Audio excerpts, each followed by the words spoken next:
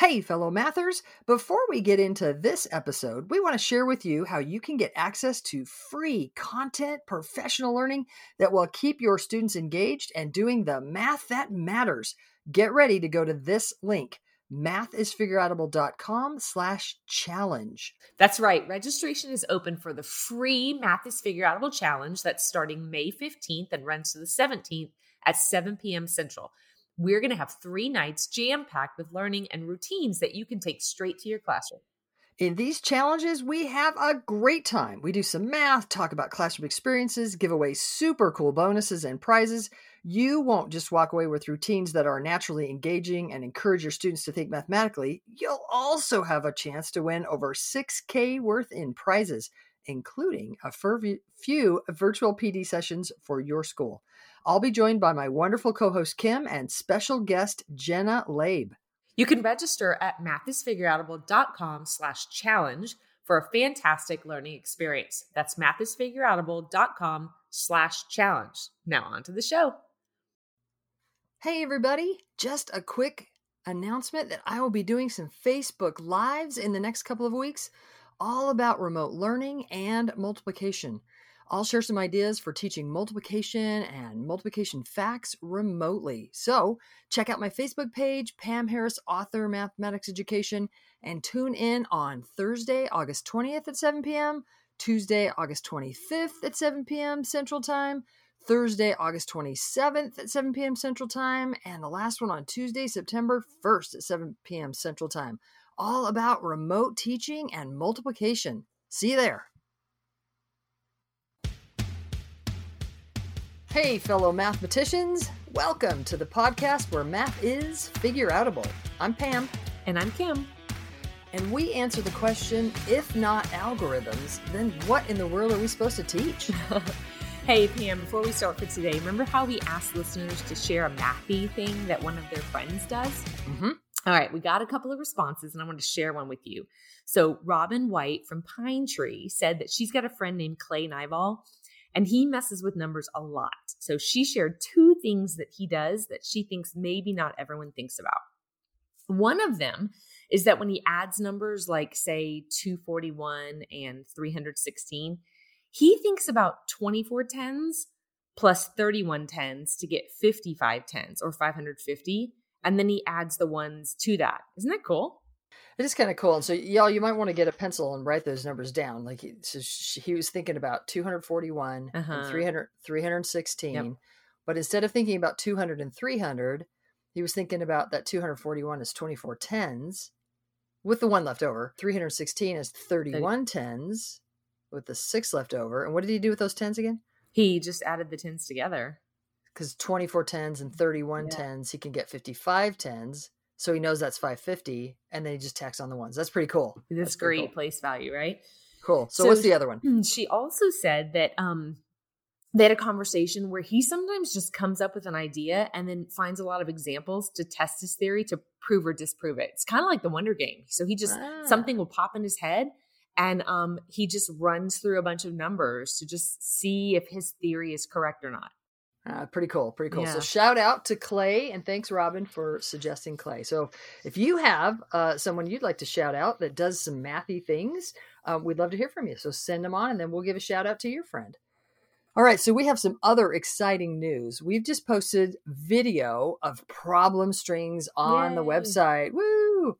So you may know that my favorite instructional routine is called problem strings because it is the coolest ever. It's the least used out there, but it's so powerful as a way of helping construct relationships in the learner's head. So you've been asking for video of real teachers and real kids, and we have made it happen. So head on over to the blog at mathisfigureoutable.com. Not only do we have the video posted, but we're also posting whole write-ups with teacher instructions so you can facilitate those strings in your own classroom. Very exciting, and we're thrilled to be putting that out. Yeah, it's going to be such a great resource. Okay, so on to today's episode. Today, Pamela, we are talking about the ever-confusing models and strategies. It's not a new topic, right? There's been a lot of conversation around this topic. I mean, so you say it's not a new topic. It's not for us. We've been talking about it for a while, but often when we meet teachers, it's something that they really haven't thought about. We've been posting for a while on social media some graphics that ask people. You might have seen them on Twitter or Facebook or Instagram, but ask people whether the examples they see are two models, two strategies, one of each. And what we found is that not only are parents confused about the difference between a model and a strategy, lots of teachers are too.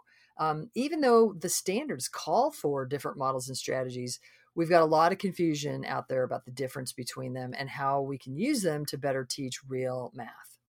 So how can we help teachers and parents? Yeah. So in today's podcast, we're going to define models and strategies, and let's start there. And then we'll talk a bit more about how we can use them better. So Let's start with definitions. So first of all, Kim, what is a strategy? Okay, right. So a strategy is going to be the way that you mess with numbers. It's how you solve the problem, the relationships that you use in your head. Okay. So if a strategy is how you mess with the numbers, then what's a model? The model is the way that you represent those relationships that you've used. It's a way to represent to others what's happening in your head so that you can communicate the mathematics. It's kind of the picture of what's going on. Yeah. All right. So we'll do a podcast later on the word model in math because there are a lot of different ways that word is used.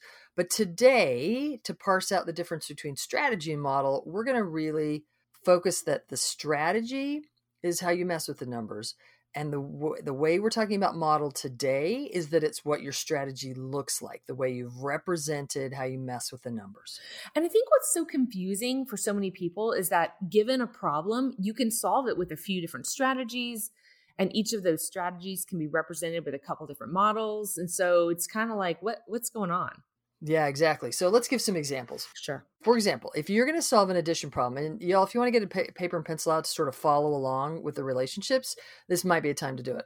So if you're solving an addition problem like 48 plus 36, you could, in fact, you might want to pause the podcast and actually solve 48 plus 36 and then come back and hear some different strategies. We always like to have people mess with the numbers before we ever superimpose someone else's strategy. So for the problem, 48 plus 36, you could think of the strategy that we describe as add a friendly number. You could start with the 48 and say to yourself, instead of adding the 36, I'm just going to add a friendly 30. So 48 and 30, that's 78.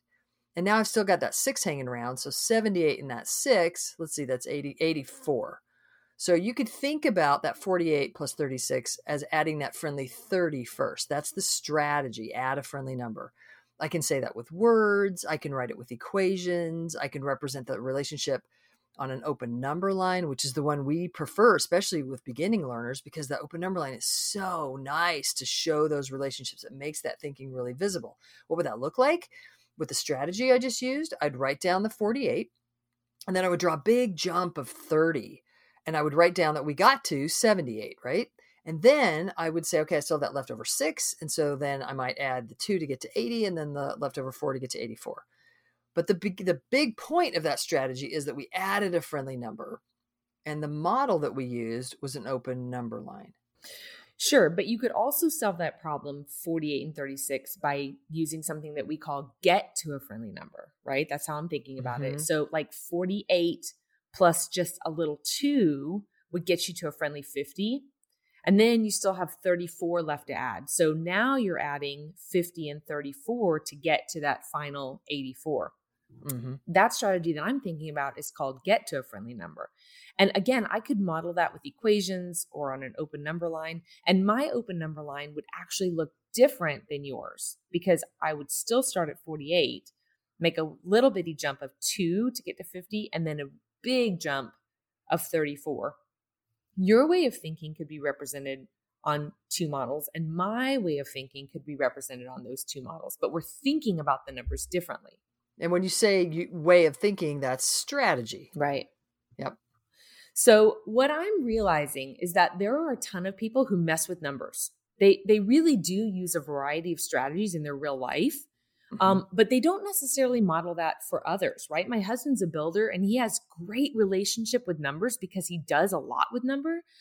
But he doesn't represent those on the number line. It would be all equations if he were asked to record something. Yeah, and he doesn't probably do either. He probably just does use the relationship blah, blah, blah. And he probably doesn't use either. He probably just uses the relationships in his head, gets the answer he needs, and moves on. But in a math class, we want to communicate our thinking to others, and that's where the modeling comes in. Let's do a multiplication example. Okay, how about 16 times 9? Okay. I might think about that as 10 times 9 and 6 times 9. And I could represent that with equations, right? Or on a ratio table or on an open array. So my strategy would be 10 times 9 plus 6 times 9. So you're breaking up the 16 into 10 and 6. Okay. And I could represent those on an equation model, a ratio table model, or an open array. And on the open array, which is going to maybe be my choice, I might look at that as a 10 by 9 and then a 6 by 9 put together to make that 16 by 9 rectangle. And then you can add the areas of each of the small rectangles together to get the area of the big rectangle. While a different kid might think about the 16 by 9 as 16 by 10 and get rid of the extra 16. That would look like a set of equations or entries on a ratio table, or a big array where you hack off part of it. So again, a different strategy, but the same models, but those models might look a little different because it's a different strategy. Yeah. And so you described two strategies, sort of where you kind of chunk two smaller areas together was one strategy. And the other strategy is where you found a bigger area and kind of hacked off the extra that you had. Those are two different strategies, and you were describing them on a rectangle, an area model, which is a really nice way to sort of integrate multiplication and area and dimensions and factors and the area with the product. And so that's one of the reasons we like to use the area model or the rectangular array, is that it brings those all together, but it also makes the thinking visible, which is the power of modeling. And we'll get into more detail about this later, but I wanted to mention, if you are doing those rectangular arrays, those area models, then those rectangles should try to at least be somewhat proportional. Like, don't make a 16 by 9 rectangle look like a square. No, don't do that. Because that's bringing sort of in proportional reasoning that teachers should have, that rectangles should look like rectangles, squares should look like squares. Part of the power of that model is that students can develop spatial sense. But if we're not actually representing them correctly, or at least somewhat correctly, that spatial sense goes out the window and it becomes just another set of steps for kids to memorize. So we really want to represent rectangles as rectangles, somewhat proportional to what they really are. Sure. That's a really, really good point. So we started with some numeracy examples. Talk to me a little bit about a high school example.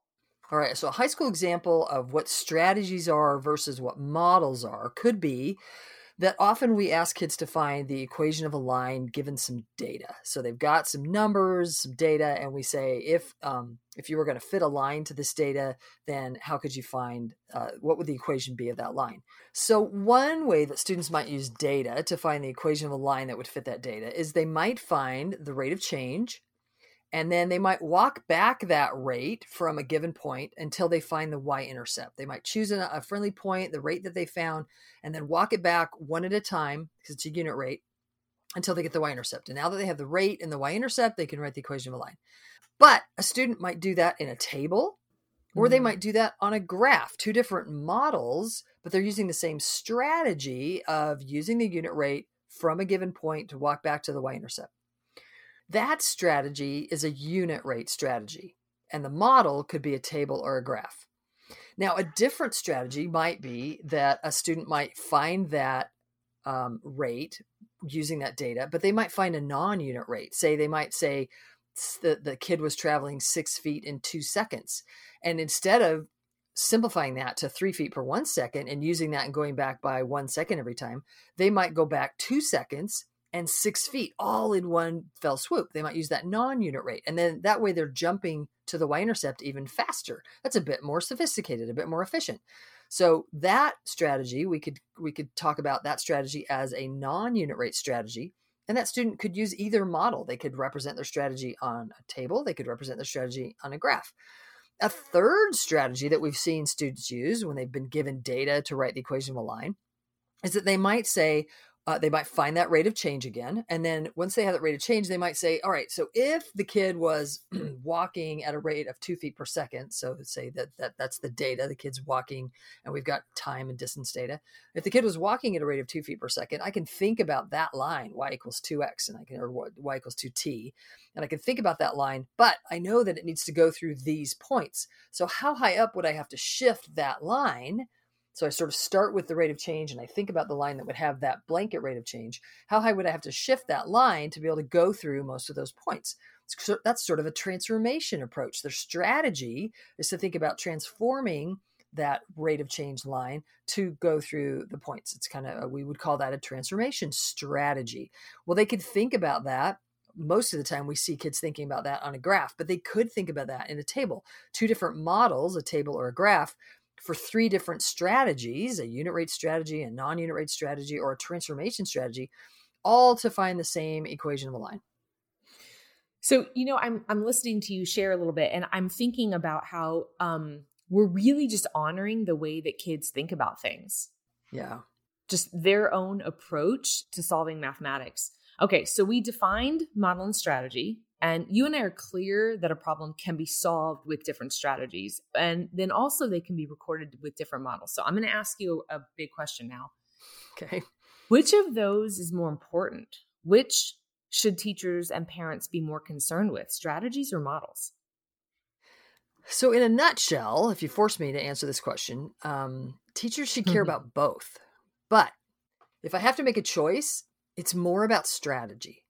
Like you just told us earlier about your husband who has some strategy. That's so important. He's not just mimicking a bunch of steps, regurgitating a procedure that he learned. Like he's got some ways of dealing with relationships. That's so important. Now, if he was my student, ideally I would want to build on that. I would want to represent what he was doing in such a way that he could then build other strategies that would just help him gain more relationships and have a more dense brain structure. So models can help bring the thinking forward, make it visible so more students can pick up on that particular strategy. More students get more dense. They own more relationships. But it's those relationships, that's the strategy. So models are important in communicating what the strategies are doing. It's kind of like that models aren't going to do us a lot of good if we don't have a variety of strategies. Yeah, totally. The thing that we do in our heads, the strategy, the way that we represent it, can totally take longer than doing it in our head. So of course, it might take longer to put it on paper. You might have seen some social media stuff that's sort of poking out, like, why are we doing this new math stuff? Look how long it takes.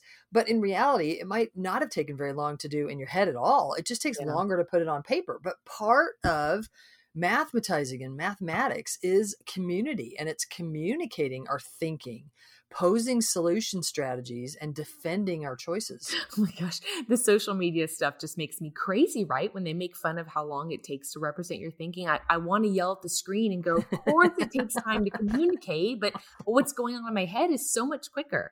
So when you ask a student, how did you solve that? And you hear a student say, I did a number line, I did an array. This shows that the student thinks we mean the model, not the way they're thinking, the strategy.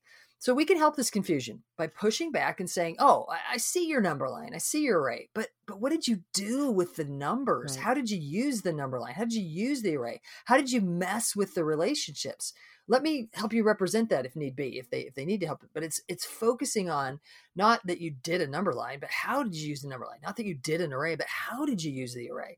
It's a little challenging to talk about strategies and models without having some visuals, but we wanted to start the conversation here.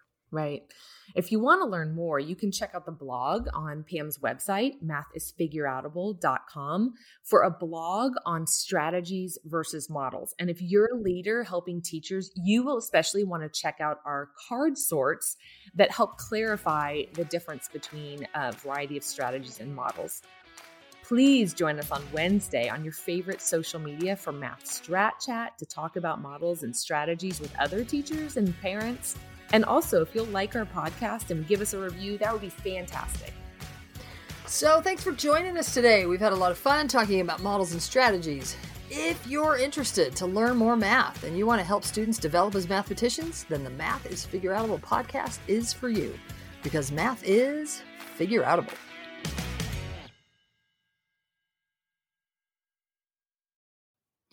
Thank you for listening and making math more figureoutable. To learn even more, make sure you register for our free challenge at mathisfigureoutable.com/challenge. You are not going to want to miss the evenings of May 15th through 17th, starting at 7 p.m. Central. Math teaching, go register now. That's mathisfigureoutable.com/challenge. Join us to make math more and more figureoutable. And if you can't join live, register and we'll send you access to the recordings. We'll see you there.